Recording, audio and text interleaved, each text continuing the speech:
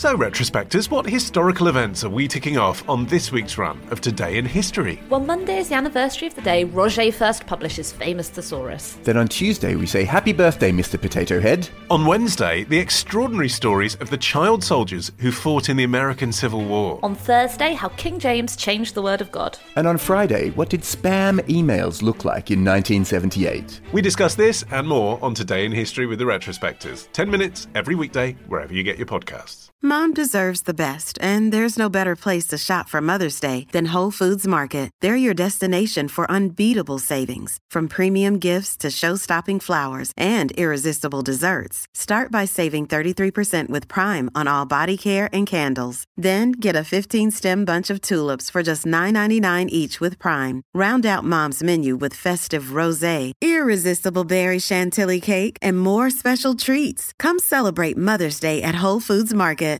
Hello, Man fans. Ollie Mann here with The Modern Man, back in your ears for another season of 10 sensational episodes. Here's what we have coming up today. You see the image on the screen, and that's a brain. You've seen lots of brains. You've seen lots of scans. You know how to process those things, how to analyse them, and you keep that same distance with it even though it's your brain. Meet Stuart Pharamond, a disillusioned junior doctor. Night shifts, emotional exhaustion and inadequacy all played on his mind, but he was in denial about what might be killing him.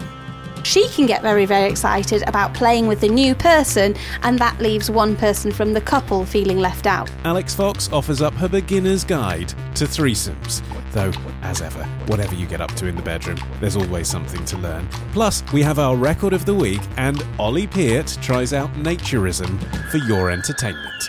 It's all to come on this edition of The Modern Man.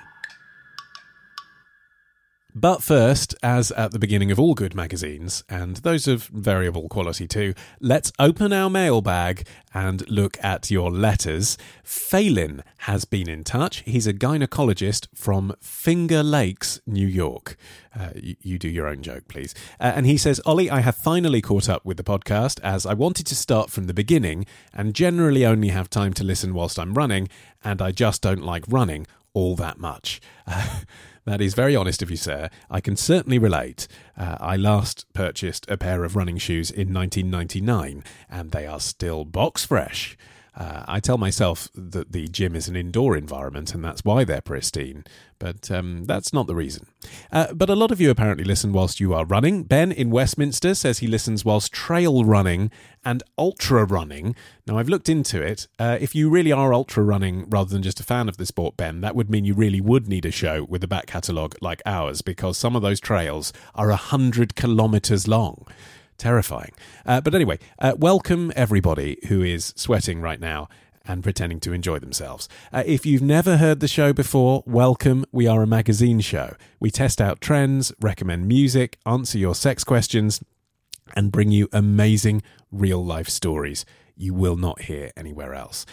We also do this thing called Manbassadorships for those who donate to the show, and thank you to Darcy, who has sent in a glorious spreadsheet detailing every Manbassador we've ever honoured, as requested. He says, Ollie, I have worked my way through your back catalogue, and from the earliest episodes there have been Manbassadors for cities, regions, countries, and even concepts with full and partial territorial overlap, both intentional and unintentional.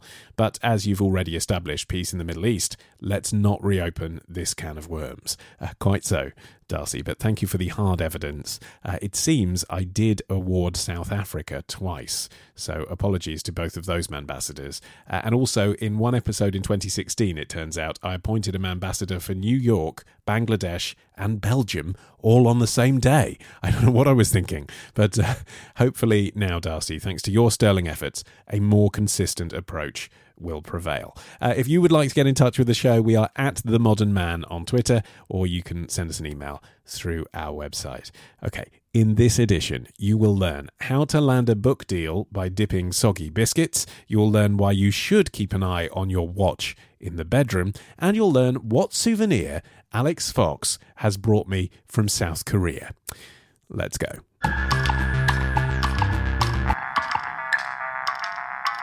Right, time for the Zeitgeist, our weekly feature in which you dear listener, challenge one man to test out the latest fads and trends, and that man is Ollie Pitt. How are you? Enjoying autumn. Are you all up to the tits on pumpkin spice latte? No, it's more the leaves, because I own a dog, right? And if dogs poo, I don't want to start on poo. Sure. But the leaves make it easier to pick up. So when Yes, they poo on they the do. leaves, you have the bag, scoop up a bunch of leaves with that. A trend you can investigate next autumn, perhaps.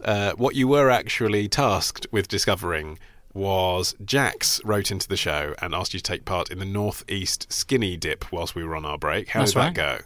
Well, part of me expected it to be quite a sort of small gathering of people that like to sort of just get their clothes off and jump in the sea. Yeah, and was the part of you that was hoping for that your penis?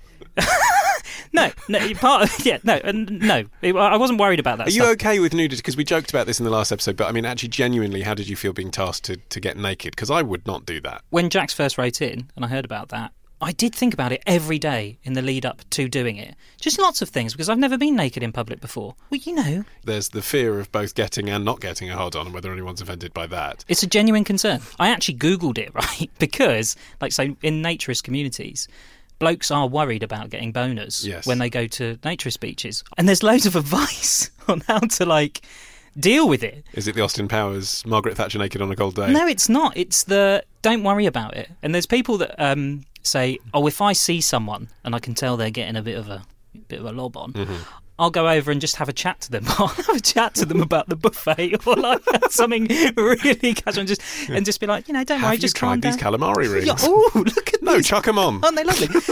And apparently doing that just sort of cools it down. We should explain as well that the northeast of England is not known for its particularly agreeable climate. So when I arrived on the beach in the morning, I got there for around 5:30, I think, 5:45. Sun hadn't rised, and you could hear the drums. So there's that sort of that pagan festival bit, and then they've got the. And we should clarify for people not familiar with the northeast of England, you cannot usually hear drums. And I got down to the beach, and it was a really nice atmosphere. It was a festival atmosphere. Everybody just chatting. That you could get a coffee, something to eat. Everybody wearing their clothes at this point. Yeah, and is there any particular advice on the kind of clothes you should wear? Like, should they be easily removed, or? The advice was you want to take something that's going to keep you warm, because when you take your clothes off and go in the sea, you're going to get cold. Yeah. So you want to get as warm as quickly as possible. So ideally, like one of those foil wrap outfits that the paramedics give you. No, it's not like you going in and you come out with hypothermia. It's just, you don't. If you wanted something warm, that's the thing. That's what the professionals use. Some people did have like these special. I suppose I just describe them almost like a giant onesie that you could just kind of throw on. So it's like those towels with a hood and sleeves. Yes, a bit like that. But were you speaking to anybody at this point? I was so nervous. Yeah, really nervous, and I found out. So I bumped into one of Jax's friends, and he was selling some merchandise. Mm-hmm. He actually gave me a free badge. Got a pin badge. A weird thing to give out at a nudist event, I thought. And he said, yeah, all you need to do, go and find a flag along the front. It's got numbers on. That's where you leave your clothes. And then Jax will come out the front. We'll do a little warm-up. Blow the whistle. Off you go. Blow the whistle. But I was really nervous. Really, really nervous. Yeah. What was going through your head? Was it an inadequacy, or was it a feeling of not belonging? Imagine going to a festival on your own. That's a little bit weird as well anyway, isn't it? But everybody there, I think, had a level of anxiety. They're all a little bit. Yeah, that was the feeling.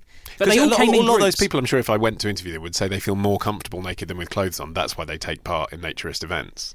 And yet you're saying that the obvious vibe was one of apprehension. Yeah, I genuinely, a lot of the people there were doing it for the first time, and the evidence was that that is the biggest they've ever done it. So I think in the previous years it was like 300. There were 600 people there. Wow. That's a lot of boobs. That's a lot of bum. They turned up in groups, just supporting each other. Yeah. And then there's little old me standing on my own like, oh shit. He's gonna get his kit off. I hope he doesn't get his kit off. They're gonna, and I just stood there. Did you rank yourself a little bit amongst the other people around you? Because I see, I'm not someone who feels particularly secure about my body image, and yet I often, when you're bored on a train carriage, play that game where I'm like, actually, I'm like medium attractive on this carriage. No, I wasn't judging that. I just thought, when he eventually takes his trousers off, he's going to have to bend over and I'll probably see his arsehole. Yeah. I was just worried about stuff like that. No. Worried about seeing a man's bum. I was so genuine. I was worried about that kind of stuff. What's going to happen? But you do think, you want to go out looking your best, though, right? Yeah, You're in your sure. birthday suit. You want to make sure, make sure I had a shower. I thought that's what the blow the whistle was about. Yeah, don't want to go out with any gruff nuts, causing a little couple of dangleberries or whatever. You want to make sure you're going out clean as you like. Had you pruned? No, not that. That's fine. You've drastically. answered the question. I don't want to follow up. Oh, so sure. okay, so you were on the beach. You On took the your clothes beach. off. She did her warm-up thing, and then she was like, right, 10. I was like, oh my God, countdown started. Got this. Everyone starts taking their clothes off. I'm standing there in a massive river of people taking their clothes off. Yeah, I've got to do it. yeah. So I just went for it. And the tide was out a long way. Oh yeah. And I ended up being one of the first people in the sea. I was one of the first people there because a lot of them were quite old. Yeah. So I just sprinted right to the front, got in. It was freezing cold. I mean, when you say freezing cold, It's the North Sea, and Yeah. it was 2 degrees outside. I think the sea temperature was about 10. Yeah. That's not warm. No. That's very cold. They had the RNLI on hand just in case somebody did sort of turn blue and collapse, which Right. was highly likely. It was that cold. But running in there, it was an unbelievably exhilarating feeling. I've never been in the sea naked ever in my life. And Yeah. it was amazing. Like, it genuinely was amazing. And then people started gathering around me. Lots of woo! The waves are much bigger than I thought, hitting me in the face. But I was so cold and I had to turn around and get out. You turn around and see 600 naked people running towards you. That's quite a sight. And then I had to weave through them. So it's like weaving through these people and it's just all sorts slapping about. And I was like, oh, God. Oh, well, good on them. Like when I was running back up the beach, just flapping about, some bloke came right up and just took a snap of me. Been trying to hunt him down, actually, because I want to see that photo. oh wow, okay. So if Just to see you're how the good I look. person that took a picture of Ollie Pitt naked running out of the sea, Yeah. send You it. poor bastard, for a start. I don't know where to ask people to send it because I check the inbox and I don't want to see that. Maybe get in touch with Ollie on Twitter and tell him that you have. No, the no, picture. send it to Ollie. And my contact details are available through the website modernmanwith2ns.co.uk. You click feedback, and that is also the place to send Ollie a challenge for the next episode of the show. This week's challenge, Ollie, comes from Cass, who says, "Hi Ollie, my mum is forever trying to make me eat her homegrown kefir." Right, what's that? Well, we're going to find out, Ollie. It's the nature of the show. Mm-hmm. It looks disgusting, and I can't believe it's safe. Why can't somebody say, like, this thing, my mum keeps making me eat it and it looks delicious and it tastes great. My mum makes the best vegetarian soup in the world. I'd like Ollie to try some. Yeah, why not? No. What she wants you to try is, I believe it's some sort of pasteurised, strained, something odd yogurt. Sounds rank. It's basically like off Turkish yogurt, as far as I can work out. Great. Thanks, Cass. So, says Cass, I'd like Ollie to investigate the trend of kefir yogurt. It is genuinely a thing. Like, it's on, like, you can get it in Waitrose now as a health food. Oh, well, it's definitely a trend then. And I'd like him to make his own and taste it in front of you. She says in a quasi-sexual way. Yeah, that's really creepy. Well, I think we know what she wants. She wants us to taste your homemade Creamy, homemade yogurt. Yeah. Sure. Are you up for investigating kefir? I don't feel like I have a choice. We also have a challenge for you. That's right, we're setting you two this week. It's from Jim Taylor. Name rings a bell. Yeah, he is the bloke from Reverend and the Makers, Yes, who went to the Jim. music festival with you last year. I know him. Bought me a vegan burrito. There we go. Jim Taylor says, having met Ollie last summer when he saw me playing with Reverend and the Makers, I would like to suggest a musical challenge for your little ginger genius. A musical. Okay. Yeah, no, go on, explain. Well, you've been to a drum circle. Now I imagine you're fully versed and ready to release an album. I played the drums. This could be relevant. Okay. His challenge for you is to write a Christmas song. You fan of the Christmas hit parade, Ollie? No, I hate Christmas. Well, that's your title right away, isn't it? Yeah, okay, fine. Everyone would want to hear the Ollie Pitt Christmas single. Of course I would. So the idea is, now we're aware this is a difficult thing for you to pull together in a week. So that's why you have a while. The idea is that over the next few weeks you can update us on your progress. We're going to try and help you along the way and put you in touch with people who might be able to help you write and produce and actually put together a Christmas song that we're going to try and make available by the end of this series. Okay? Yeah, I suppose. Good. 9 weeks sounds ambitious. Yeah, well, look, if you work in the music industry and you think you can help Ollie, get in touch about that as well. I think we've hit the ground running with the Zeitgeist this season, Ollie. I don't know how you feel about it. Well, I was literally running with numb feet and a knob out. Ollie, thank you very much. Next on the Showman Fans, you will meet Stuart. It is a cracking interview. Don't go anywhere. But first, it's time for our record of the week. Each week, we bring you an extract from the song we think is going places. This is from debut singer and man fan Tim Jackson. It's called Better Late Than Never, and it's available to stream now. I might as well tell you what I wanted to say.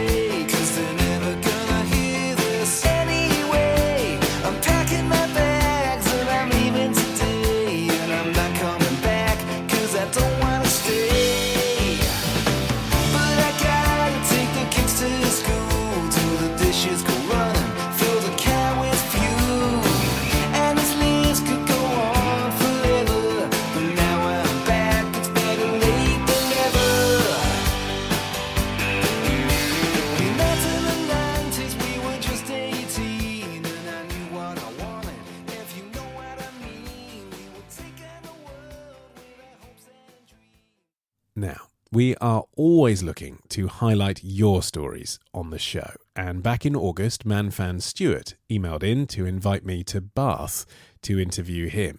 He said, "My story is one of overcoming apparently dire situations that I would like to think could give your listeners hope and food for thought about their life priorities." And having now heard Stuart's story face to face, it certainly does that. It all starts with him studying to be a doctor. He was a hugely enthusiastic medical student, but soon realised his chosen career path wasn't quite as glamorous as he'd hoped it might be. I realised that hospitals they're not very nice places. They're smelly, there's no daylight in them, nobody's really happy to be there. So yes, you're the doctor and you're the helping people. You go along and you do a blood test or some kind of procedure on somebody. They don't really want it being done. You're causing them some pain. You're a little cog in a big machine. You don't get that satisfaction of seeing somebody come in, you help make them well, and then you say goodbye to them. When you work in a hospital, you're a small part on that person's journey, and you don't know what happens to them after they leave you. And when they leave hospital, you don't know, did they get better, did they stay well, or did they end up in A&E again in 2 weeks' time? So I often think that when I watch those documentaries, 24 hours inside A&E or whatever it is, that actually, for it to work as a kind of entertainment format, the TV production company have to put captions on the end saying what happened to everybody, even if it's bad news, even if they died. Yeah. It has to say, because the audience need to know. But of course, the doctors in the real situation, they don't know. No, they don't know anything. And you don't know if you've made a good decision or not. You could have buggered it up. Know, did I help them or did I kill them? Yeah. And it's really hard. And I have huge respect for my friends who are still doing medicine. But if I'm honest, I wouldn't have left, but I didn't particularly enjoy it. And there's crappy shifts, you do night shifts, you're emotionally exhausted at the end of it, and you feel quite trapped in many ways because people's perception of what being a doctor is very different to what it is being a doctor. And I think when anybody steps down from a job, especially one that is as esteemed as medicine, you realise how much of your identity is in your job. So you have been known as the doctor. The next door neighbours know you as the doctor. Your family is really proud of you that you've become a doctor. And in many ways, when you're going through medical school, you can't escape that. You're quite trapped because you've invested so much in it.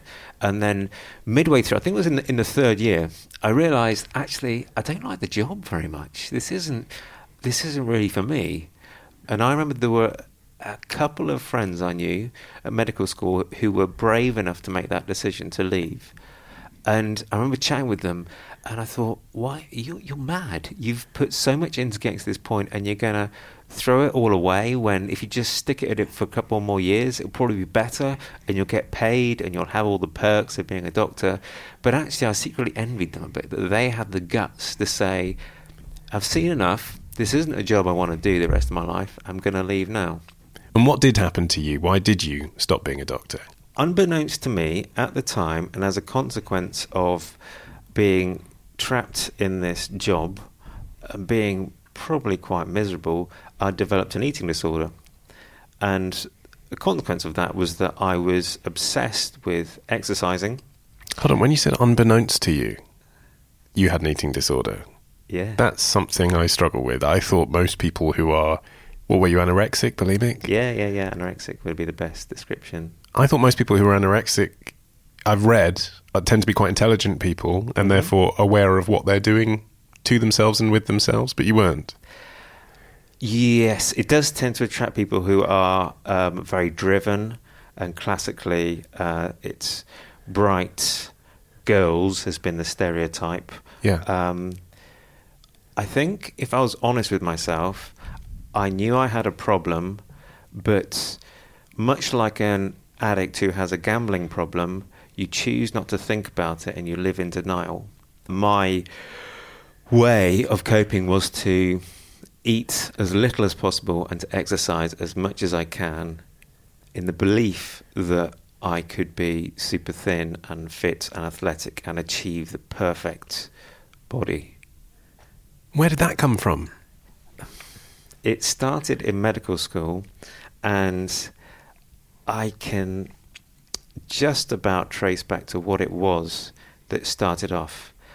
I was doing the clinical rotations, so you've spent the first couple of years and you're mostly in lecture halls, and then the year 3, 4, 5, you've got most of the time in hospitals.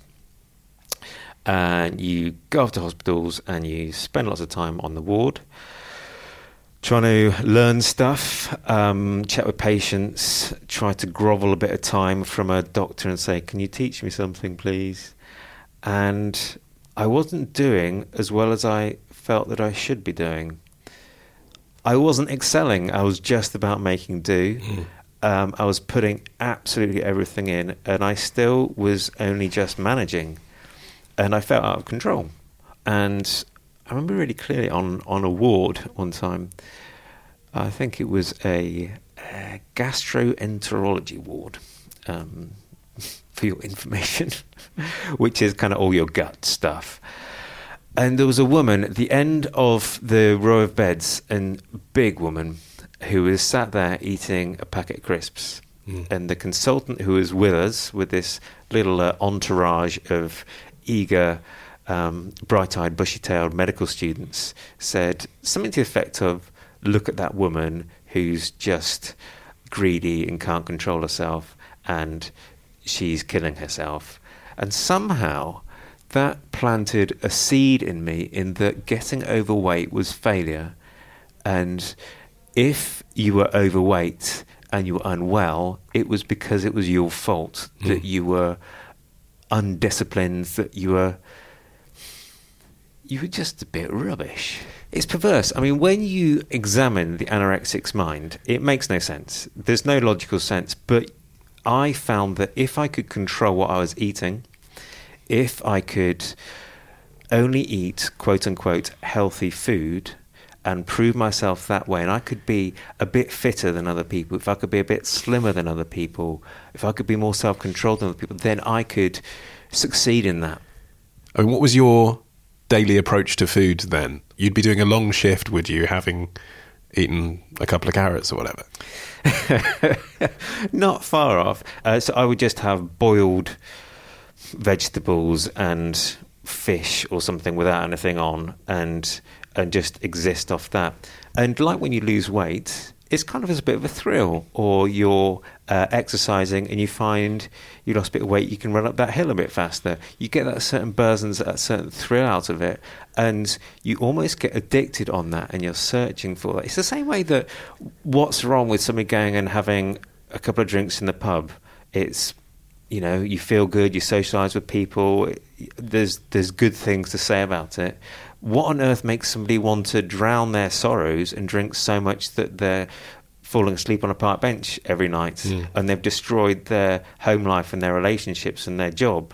It's because it gets out of control. You get addicted to this feeling that you never really quite get. You just lose all sense of balance, and you slip down this spiral of being utterly out of control, and then the fear gets you. The fear of stopping.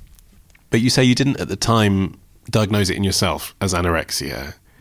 To what extent was that because you're a man? Do you think if you'd been a female doctor, you'd have more readily been aware of eating disorders being a thing you might be susceptible to? Yeah, I would say definitely. I was also fearful of that stigma. A man who's got an eating disorder, that's kind of a bit embarrassing, isn't it?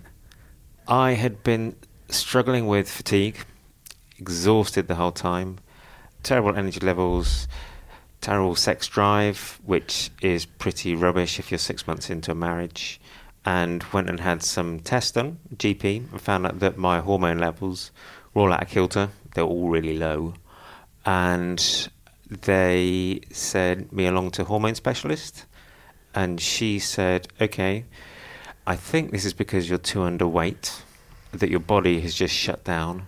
And did you think that too? By that point, did you think, I've got anorexia and that's the reason? It was obvious, yes. Yeah. I knew that I had been over pushing myself to be cycling 30 miles a day and trying to live off. If anybody knows the West Country, I was cycling to Bath and back every day, best part of 15 miles each way. And going into Bath is very hilly. Yeah. Anybody who knows anything about sort of body fat percentages, I discovered after all this had happened, when I was starting to recover, that my body fat was about 2.5%, and that was after I'd been recovering. And 5% is dangerously low. Bodybuilders get down to about 5% when they go on the carb cutting and all that stuff. So I was just ridiculously underweight and unhealthy. And there was this implicit thing between me and the endocrinologist, the hormone specialist, the consultant, that we both knew that I was suffering with some kind of eating disorder, but we didn't want to say it because that's not the sort of thing you want to have written in your notes. And so it was just said, I think it's because you're just a bit underweight and you might have been exercising a bit too much. But what we need to do is we need to make sure that the pituitary is okay. And the pituitary is a little gland right at the base of the brain, and it controls lots of hormones in your body. And sometimes when you have lots of very low hormone levels, so I had very low testosterone, very low thyroid hormone, it can be because there's a problem with the pituitary. And the only way to look at it properly is to do an MRI scan. So actually, if it hadn't been for the fact that you were a medic and trying to avoid that being on your notes, a GP might have said to you, look, mate, it's obvious you've got an eating disorder. Here are some therapists you can speak to, and you'd never have had the brain scan at all. Quite possibly. I think, though, because my hormone levels were so low that I needed to be seen by a hormone specialist just to rule out anything else. Because several of the hormones were low, you have to then have an MRI scan done. At least a thorough professional should say, we need to just rule this out. Okay, so it's obvious that it's because you're ridiculously underweight and you have no body fat on you, but we don't want to miss something more serious. So we'll go through the motions of scanning your brain, which we did. I had done in work time, which was kind of convenient. So I went off and had a scan for 40 minutes and then went back off to work again. And later on in the day, I thought, I'm going to have a look, see what my brain looks like, because, well, it'd be great to print it out and stick it on the fridge at home and right next to it, this is the brainiest brain in Britain, and put it on the fridge. So you went unescorted and looked at your own photos? Absolutely, yeah. I logged in, I wanted to see what my scans were, and I'm scrolling through, looking at it, and what's that? There's this weird kind of cotton wool ball-looking blob on one part of my brain. And I went away that evening thinking, right, I'm not a radiologist, but that doesn't look great to me, and sort of came to the conclusion that this was something this was probably a not very nice tumour, but it might not be. And so you need to have professional to, somebody who's seen these day in, day out to actually give you the final word. But the next day, I was called in to see a consultant whilst I was at work, and she, very matter of fact, sat down and told me in that very non-emotional doctory way. Because she was talking to another doctor, do you think? Yeah, because she was talking to another doctor. Extra detached, no bedside manner. Yeah. How did she tell you? What did she say? She said, well, I've had a look at your scans, and I've had a chat with the radiologist, and we both agree that this is a glioma. And she was assuming that I knew what a glioma was off the top of my head, but that was something that I did years ago in medical school once. I was thinking, all right, okay. And as all doctors know, is that you never let on when you have no idea what you're talking about or what somebody else is talking about. You smile and you nod and you look knowingly. And she mentioned something about having to send me off to see a brain surgeon or somebody else, or I would have to be referred on. And so you didn't really appreciate it then. I could vaguely remember that these things weren't very good, these things were cancerous, and that you couldn't cure them. But the whole time I dealt with myself as having this kind of detachment. You see the image on the screen, and that's a brain. You've seen lots of brains. You've seen lots of scans. You know how to process those things, how to analyse them, and you keep that same distance with it, even though it's your brain. But you had to quit being a doctor. I tried going back to work after the first surgery, first night at home. My wife wakes up, finds me at the side of the bed, fitting on the floor.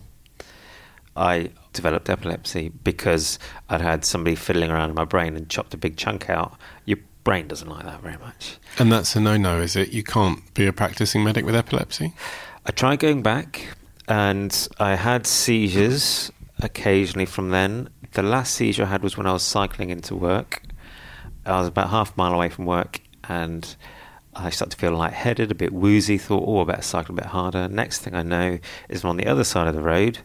A nurse who's walking to work had found me and called an ambulance, and there was an ambulance crew there. I chatted with occupational health, who were equally unsympathetic with the whole situation and detached about the whole thing. It was decided that because I had epilepsy, I wouldn't be able to continue with all my duties that were needed for me to get into general practice. You need to do so many hours of being on call. If somebody has an arrest, has a cardiac arrest, and you've got to run halfway across the hospital to go and do your thing, if you have a seizure, you've just multiplied the whole problem up hugely. And to be honest, a part of it was that I didn't trust my own decision-making anymore because I'd had a chunk taken out of my brain. And could I trust myself to make the right decisions? I mean, I'm speaking to you now. I've obviously just met you, so I don't know what you were like before you had a chunk taken out of your brain. But nothing in the way you present yourself suggests that that's the case. I wouldn't think anything other than here is a person, a fully brained person in front of me. I can let you feel the holes in my head where they've been in there fiddling around. Do you feel vulnerable just out and about? No. The second operation I had was about a year or so after the first, and I've not had a seizure since then, so I don't feel vulnerable. So that's been best part of 10 years I've not had a seizure. But sadly, despite having those operations, which presumably would remove the bulk of it, right? That's right, yeah. It is incurable. Correct. It will always grow back, or invariably it will grow back, and it becomes more aggressive over time, and it turns into what's called a glioblastoma eventually, which is the super nasty aggressive brain tumour that eats away and kills people, normally about 18 months if you're lucky. And that's what Tessa Jowell died of. And the American senator who died recently, John McCain, I think he had a glioblastoma also. So that's what awaits you, but you don't know when, you don't know how long it's going to be. Could be 5 years. On average, it's 12 years. 12 years of life you get from diagnosis to death. Which is about what you're at now, then. Yeah. How does that feel? It's now getting a bit scary. It's now becoming much more real, especially with some news I've had more recently about its progress. Because I have scans, MRI scans, every 6 months. And every 6 months I've gone in and we've been told there's been no growth. That's great. You doing well? Yes, thank you very much. Okay, I'll see you in 6 months' time. And that in itself is really hard because every 6 months you're having to put your life on hold, or at least it feels like you're putting your life on hold. Well, this could be the day I'm told it's coming back. Yeah, absolutely. Yeah. Does life carry on, or does life get turned on its head and I have to have surgery, radiotherapy, chemotherapy? And it was about 8 months ago that not my usual consultant was sitting in. She opened the notes and saw the report that said, no growth seen on the scan, carry on. But she took it upon herself to, rather than just say to me, there's been no growth, goodbye, she decided that she'd look back at the previous scan, and then the one before that, and then the one before that, and the one before that, and she realised that when you go back 2, 3, 4 years, there has actually been slow growth that's been going on. But because every 6 months it's so tiny that nobody's picked it up, I've been led to believe that my tumour has stopped growing, and that I've been really lucky, and that they managed to get enough of it out that it's would never come back. About 2 weeks ago, I had the most recent update. Saw the oncologist. He said that you're looking at having further treatment in the next 2 years, sometime in the next 2 years. But it's the unknown of this thing, this little ticking time bomb, if you like, is a kind of a fair enough analogy of this thing in my head of when is it going to be? And he doesn't know when the right time is to have the operation.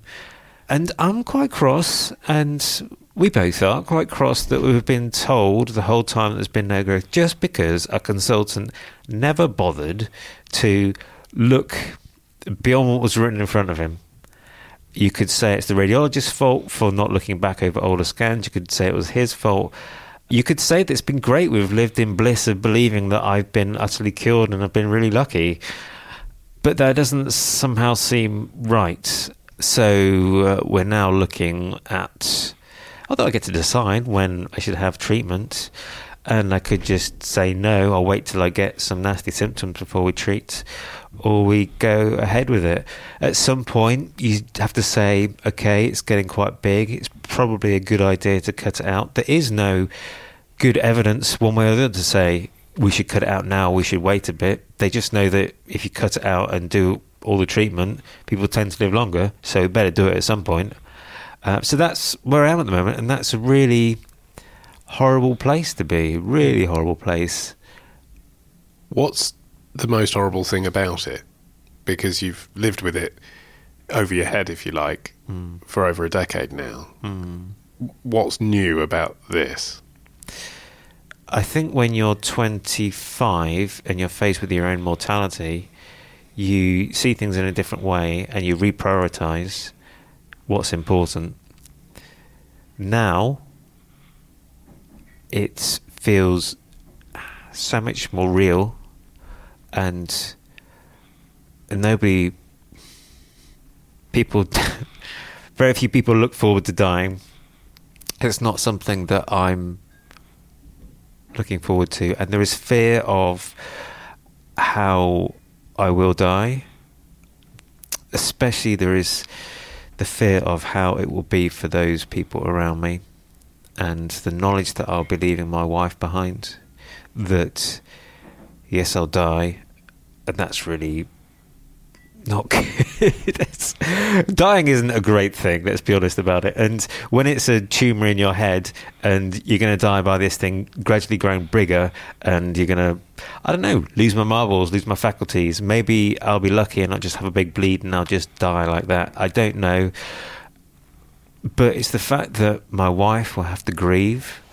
She'll then have to pick up the pieces, move on with her life.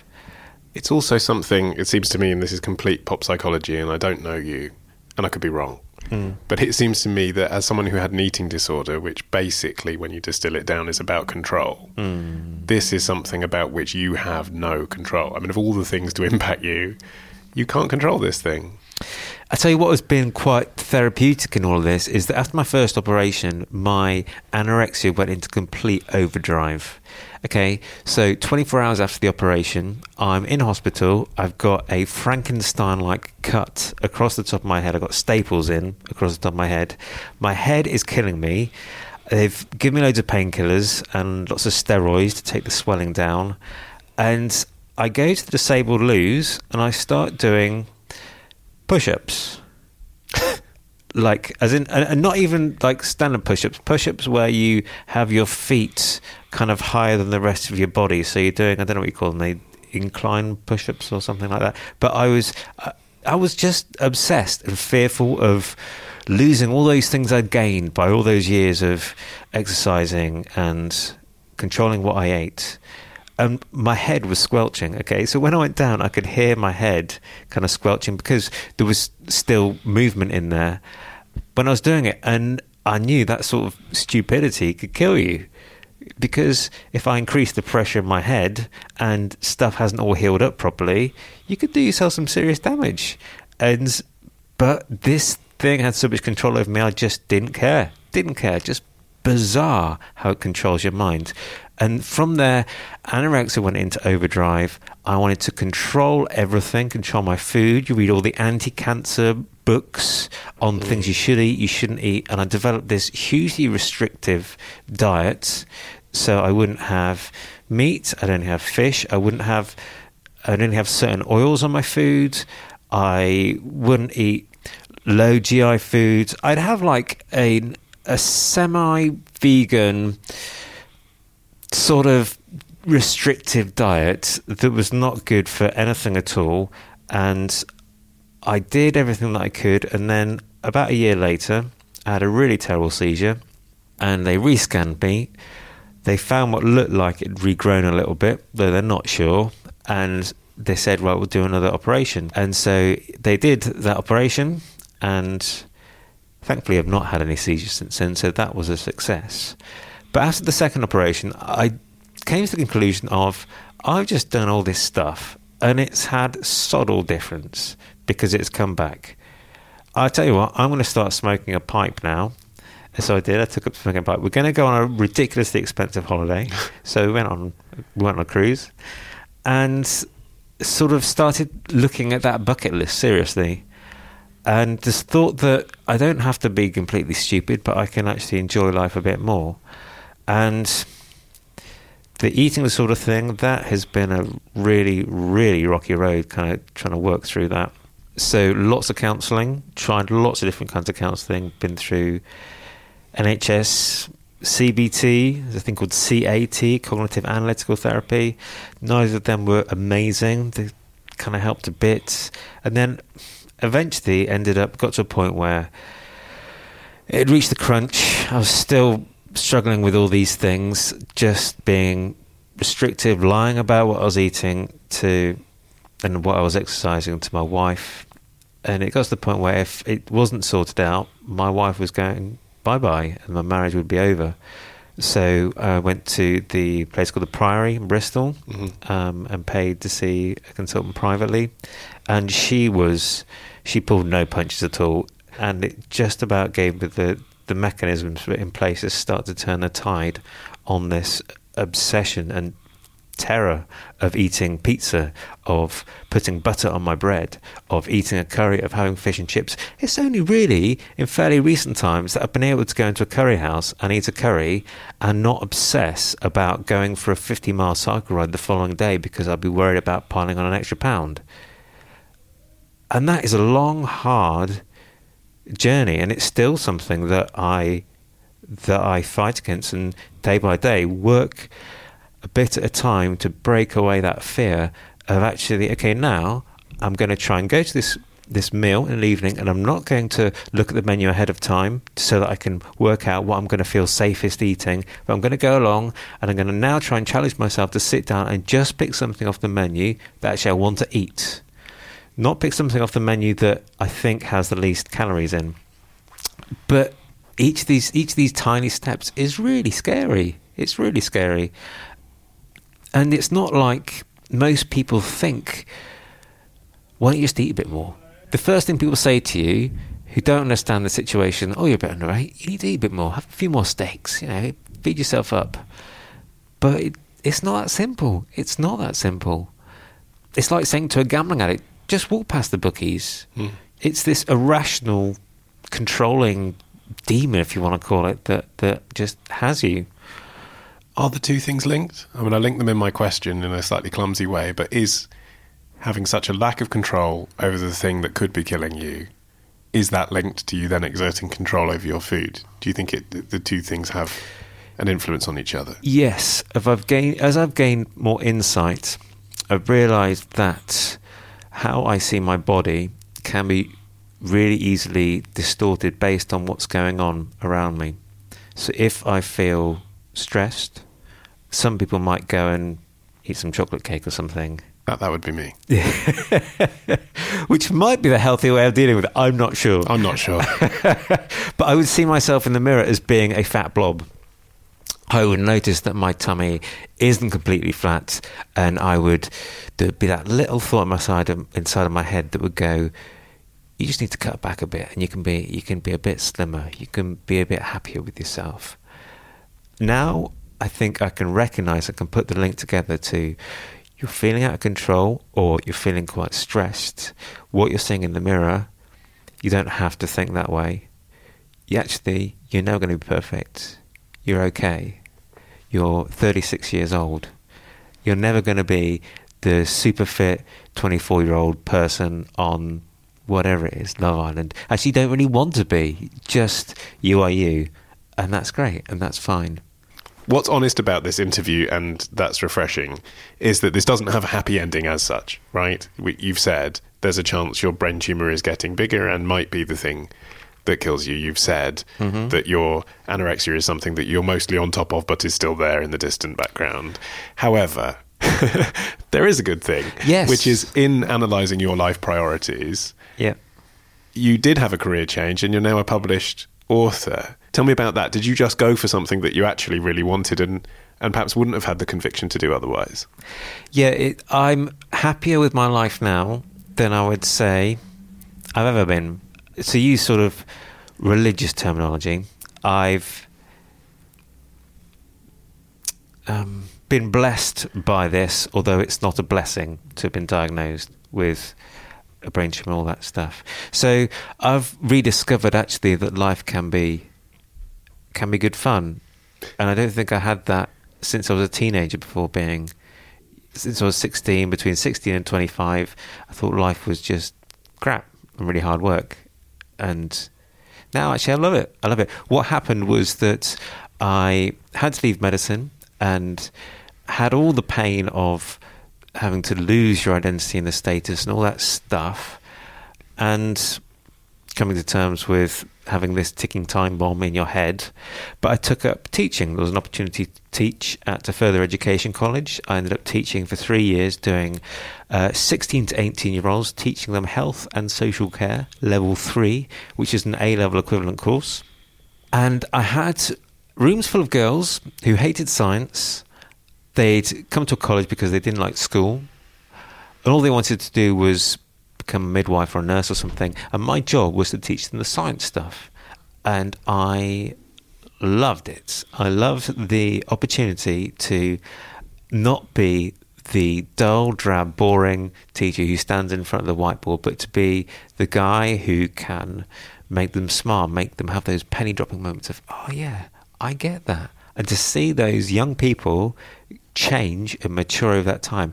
And just when you have one or two of them who say to you, your classes were my favourite classes, I didn't think I'd like this course and actually really enjoyed this bit, that is infinitely more satisfying than doctoring. You have helped change that person's life. But without this ticking time bomb in your head, without this motivation, without this forced change of career, would you have been too shy to try a career of communication? I never would have left medicine. I would have just thought, I need to keep working because I need to pay the bills. And perhaps having that chunk taken out of my head, maybe I've lost some inhibitions because of that.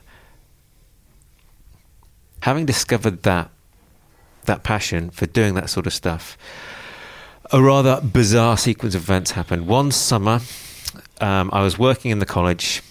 There's nobody around but the staff staring at computers. So I took them on myself. Right, over a couple of lunch times, I'm going to go to the science lab, and there's going to be nobody around. I'm going to get all the stuff out, going to nick the college camera, and I'm going to do some stupid experiment about biscuit dunking. Because we had a big tin of biscuits, and I think it was off the conversation of which is the best biscuit to dunk. So I'm going to do some science experiments. I went down, filmed myself doing these really tongue-in-cheek experiments, wrote up a science blog about it, and didn't think anything more about it. And probably about 18 months later, I got an email from a company that were putting together a BBC production. Celebrity chef Nigel Slater was doing a one-off documentary all about the Great British Biscuit. And in order to fill up this hour, believe me, it's a riveting watch. Sure. I've never been able to watch it all the way through. Some people have loved it, but... Ginger Crunch Cream, I've solved it. I mean, no need to watch.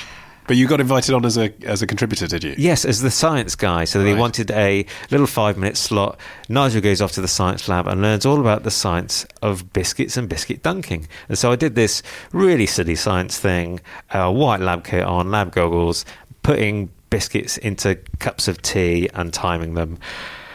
And when you've done one bit of TV stuff, which I absolutely loved, I had a really good time doing it, you then get into the safe pair of hands book in the media world of that guy, he's okay, he can do it.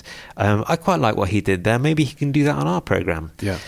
And McVitie's picked it up, and so they did some science test for them, all tongue-in-cheek, that they then turn into a press release on a really slow news day and write a thing about the science of it. And then another food company gets in touch with you, and I contacted the local radio station because I said I love doing this science thing. They ended up eventually getting back to me and saying, can you come and do a weekly thing, chatting about the science of everyday stuff.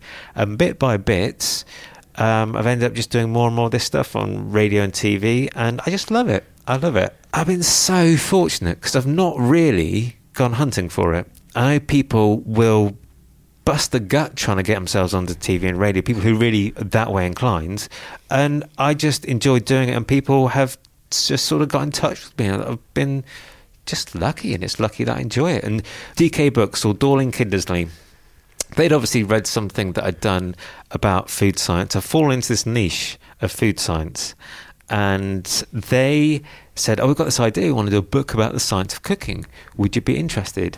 And actually, even when I was back at university, I had this thing about the science of food and the science of cooking, whether or not that had anything to do with the eating disorder thing or not. But I remember at university I had this idea of a book all about the science of cooking, and so I've now written a book, and written two, and I've done book two. The first one was a surprise success. I think DK were expecting it to do okay, but it did a lot better than they expected, and so they had me back in and said, can you do another one? So I've done the science of spice.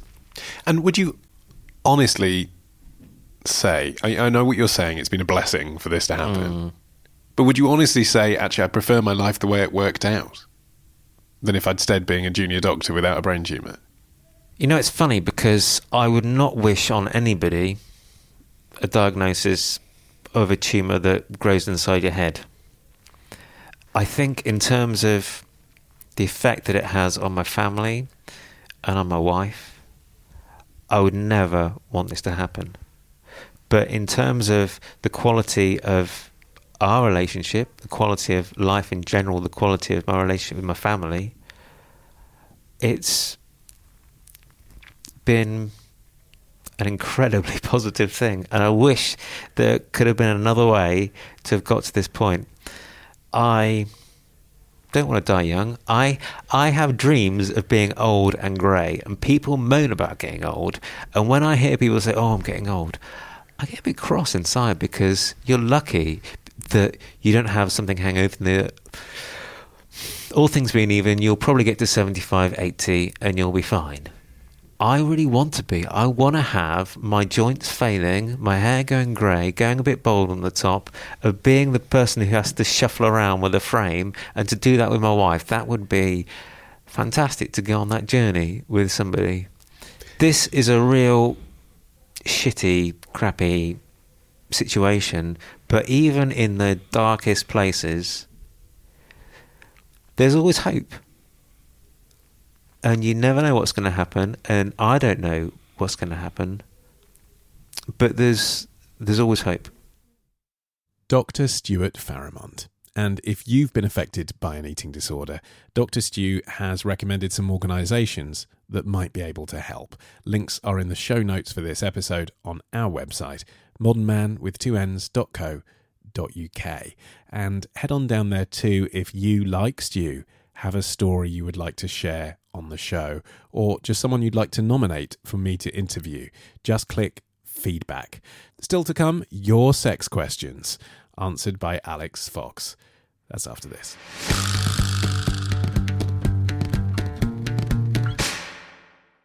It's the back page. It's the bit you flick to in the magazine first.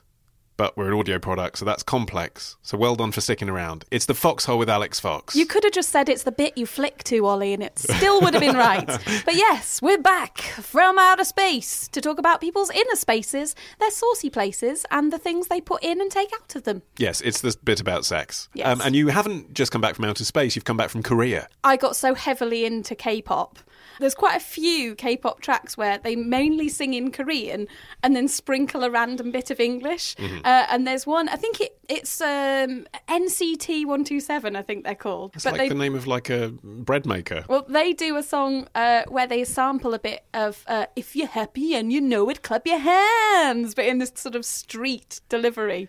Anyway, did you discover some sex stuff there, Alex? I did, mainly for tax-deductible reasons. Sure, yeah. In a variety of Hong Kong and Korean-based sex shops. And I've actually brought something with me. Good Lord. If you'd like to She's holding describe this. Yeah, you don't need... I can describe this. This is... it's on... Well, I assume you stick it up your fanny. It's a wand, a vibrating wand, but in the shape of a cat's paw. Well, it was marketed. That's what it sounds like. It's a plastic cat's paw, which is touch sensitive. So when you push down on the little pillowy pad on the base of the foot, it vibrates. And it's marketed as an abdominal massager for giving stomach massage. But I think that might be a way of getting round certain legal restrictions in Korea. A bit more conservative there, aren't they? Yeah, if you market something but as a they like novelty, to rub cat claws on their clit.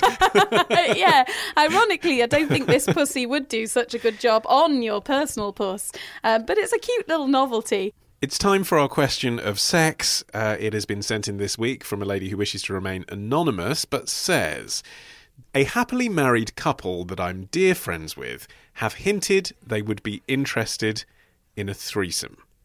Whilst I'm a heterosexual female, I do find myself attracted to the woman, and I find the idea rather exciting.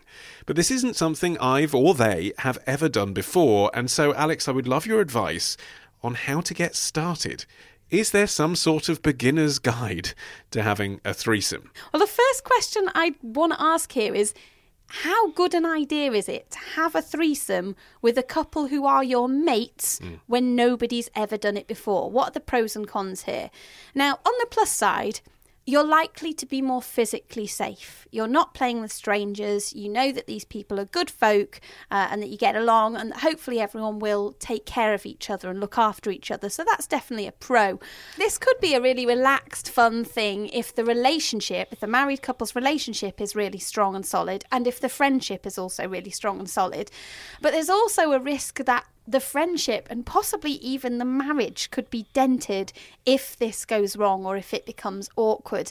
Now, the general consensus amongst the specialists that I spoke to was that this kind of play needs careful management. And define specialist in this context. Is the people who look after people through sex therapy, or is this people who have had a lot of threesomes? I spoke to both. Okay. I spoke to people who've had threesomes, foursomes and moresomes. I spoke to counsellors and sex therapists. I spoke to people who are involved in the kink world. So someone legitimately, if they were on Lorraine, would say threesome expert as their caption.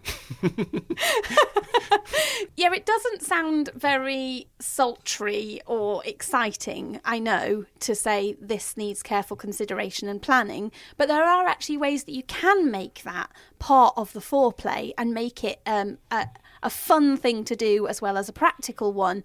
And most people agree that putting in that work to think really carefully about what you want and really carefully about what that couple want and how you are going to orchestrate this experience, is our listener here absolutely certain that both people in this couple are 100% on board? Because if it's one person leading the charge more than the other, particularly if that charge is coming from the guy, that could potentially create a situation that's very much charged with jealousy and envy, and she might not want to get into that situation. So it's very good to ascertain that beforehand. How do you ascertain that? I think the couple need to speak to each other separately. The unicorn, our listener here who's written in, needs to think about what she really wants. And then all three of them need to speak together about what they would like from the experience, what their respective boundaries are, what they'd find exciting, what would be maybe off the cards for them in advance of the situation. Now, I spoke to a friend of mine called Eunice Hung, actually, which is an excellent name when you're talking about the down belows. That sounds like something Barry Cryer wrote for Kenny Everett. Well, Eunice is the town crier when it comes to polyamory. She's used to being in situations where she's negotiating multiple people's emotions within sexual situations. So she's a great person for me to chat to. And she said a really good way to approach this is to meet up at least a day before the session, or you don't have to meet up. You could do this via text or email. In fact, some people find that really useful to write down these things because it helps them clarify what it is that they truly desire. She said all three should discuss together exactly what's going to happen, because otherwise there's a bit of a possibility that if the couple alone decide what it is that they want, then they might go in with this attitude of, well, we've already decided that you're going to do X, Y and Z with us, and it's harder for the unicorn then to negotiate matters. But this idea of the kind of negotiation being a clothes-on, sexless enterprise, as you said, you know, if she goes around for dinner, a couple of glasses of red wine, they're discussing what turns them on, you can easily imagine how that might actually end up initiating the threesome a bit earlier than they're ready to do so. It could end up sparking it off when they haven't discussed everything yet, because they're talking about what we're going to do. It could do, and I suppose if this kind of conversation does all get too hot to trot, then that might not be a bad thing. This conversation doesn't have to just be practical. There are practical matters that you need to discuss, things like contraception. Yeah. And in fact, talking about the kind of props you might need and the things you might desire gives you a little bit of advance notice of stuff that you might need to prepare. So it's already in there waiting for you. I don't know why the word props is funny in that sentence, but it is. I suppose because it's kind of like, it's almost like a different niche, isn't it? From a sort of mainstream sexual point of view, people are like, oh, should we experiment with props? For a lot of people, the idea of the threesome is exciting enough without thinking about props. But what kind of thing were you thinking of when you suggested that? Well, if you are going to have a threesome, if you're going to get three bodies involved, there are things that you can do with extra bodies and extra pairs of hands and extra tongues and extra bits and bobs that are harder to do on your own. For example, spit roasting or usage of more than one toy. So if you want to fully potentially make the most of that situation, then planning what toys and gadgets that you might want to bring along can be a good exercise to go through. But let's wind things back a little bit. You can see how talking about fantasies as well as boundaries and practicalities here could be a really sexy part of preparation, right? I spoke to Kathy Keane, who works for the app Field, and she said that a few really constructive questions to ask of yourself and anyone you're considering having a threesome with are, for a start, what is it about having a threesome, the idea of it, that turns you on? What are you looking for from that experience specifically that you can't get alone or with your partner? Secondly, is there anything you're not comfortable with? That includes sex acts, terminology, like some people like being called a slut or a slag in the bedroom. For other people, that will completely kill the mood. And there are lots of different ways to play with three people. Exactly what would you like and what would not be your cup of tea? And she also said, remember that this communication should continue throughout the threesome and also afterwards. Now, lots of people gave me great input when it came to communication. For a start, remember that asking whether something is okay, whether someone's enjoying something, whether they need a break, whether they've changed their mind about something, don't ever be afraid that that will ruin the mood.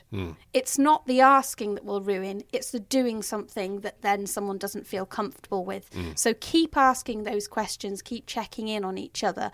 Establish a safe word. We've spoken about this before. Safe word is something where if anybody says it, it draws play to a close immediately. Make sure that everyone knows that and that no one feels that if they say it, they're going to be considered a party pooper or a prude.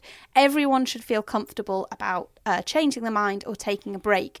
One person actually said, and I really like this, normalise tea breaks, which is, I think, a lovely attitude to it. Stopping and starting, like making it okay to have a little pause, to have a little rest, to chat. Normalise this idea that it's okay to check in with each other and that it doesn't have to be one long sexual experience. Okay, but a lot of this is preparatory work, which is good.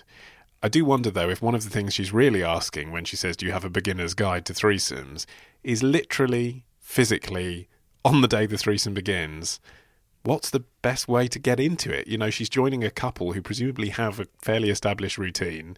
What's the best way physically to get involved? Well, the best threesomes are when 1, 2, 3 people all come out having had a good time, and when the action is shared equally between them, it's really easy for one person to get left out in a threesome. And that's often one of the women. If you're in a threesome where there's 2 women and 1 man, sometimes the man feels obliged to pay extra attention to his wife or his regular partner so that she doesn't feel left out, and that can leave the unicorn feeling left out. Or the opposite can happen. He can get very, very excited, or she can get very, very excited about playing with the new person, and that leaves one person from the couple feeling left out. So whatever action you want to do, make sure that there is an equal balance of people being involved. Even if not everybody is fumbling and fertling at the same time, just everyone needs to be mindful of the idea that this is a shared experience. It's a collaboration. So, as an aperitif, if you like, the first thing that might happen should probably involve all 3 of them, even if I suppose that involves one of them watching the other 2. It's been discussed and they're getting off on it. Yeah, some people even advocate using a timer. Annabelle Newfield, who's a tantra teacher. The countdown approach to threesomes. Well, she says, pop a clock on the side and just do pay attention. Give 20 minutes to people whilst another person is an observer, and then switch around. That is actually a really good question to ask yourself if you're considering being in a threesome. How do you feel about just being the voyeur, the observer? Are you okay to watch as well as to join in? It's also really important to remember that you don't have to go through with full sex, or you don't have to have intercourse or even get below the clothes on the first outing if you don't want to. It might just be ace to stick to first and second base. And that's a really good way of testing the water and seeing how everybody feels, what the dynamic's like, whether there are jealousy issues, and just restricting it to that. It means that it's easier to withdraw if things are feeling awkward, and if they feel good, you can either carry on or you can stop and treat that as a tease for next time. So don't be afraid of taking things slowly. And finally, Vic said, ladies, if you are somebody who is female and not used to playing with other women, remember to trim your nails if you are going to go down to Pound Town on a lady's punani, because otherwise a ragged fingernail or an uncomfortably chafing cuticle could catch someone where it wouldn't be cute at all. Good advice for any of us planning on fingering a flange this weekend. Alex, it's been a pleasure as ever. If you have a question of sex for Alex to answer in next week's show, what do you need to do with it? Head on over to our site, which is modernmanwith2ns.co.uk, and click feedback. And if you want to be one of these lucky sexually experienced individuals that Alex draws upon your wisdom in the future, you should follow Alex on Instagram and Twitter and things like that and join the conversation there. Yes, please do. I'm always welcoming people who are adding constructive, compassionate, considered thoughts to these conversations. I'm at Alex Fox, ALIX, one I, like Cyclops, and then Fox, like the animal. And with that, we have very nearly reached the end of this week's Modern Man, but there is just time to appoint a new man-ambassador. It's Paddy, who's working in Turkey. He says, Ollie, I just want to thank you all for getting me through my shifts out here by being the calming, English-speaking voices in my ears. I've even recommended the podcast to a couple of Turkish colleagues to help them expand their vocabulary. I hope they don't get confused about what a unicorn is now. Paddy, thank you for that. I have great pleasure in now appointing you Man-ambassador for Turkey. If you'd like to be a Man-ambassador, leave us a review on Apple Podcasts or send us some beer money. Both things really help support the show. Details are on our website. Our music is by Django from their self-titled debut album. I've been Ollie Mann, the producer Matt Hill, and we'll see you next Tuesday. Hi, my name is Kay Adams, and to be honest, I'm not so good with the ageing process, so I enlisted my old chum, the filter-free Cara McKenzie, to advise. Could you imagine being a porn star? The room would need to be really hot for me to strip off. To be honest, she's not much help, but she is rather amusing. And along with some great guests, Joe Brand, Andy Oliver, Anton Dubeck, Ruth Langsford and Craig Revel-Horwood, darling, we are learning how to be 60. Listen wherever you get your podcasts.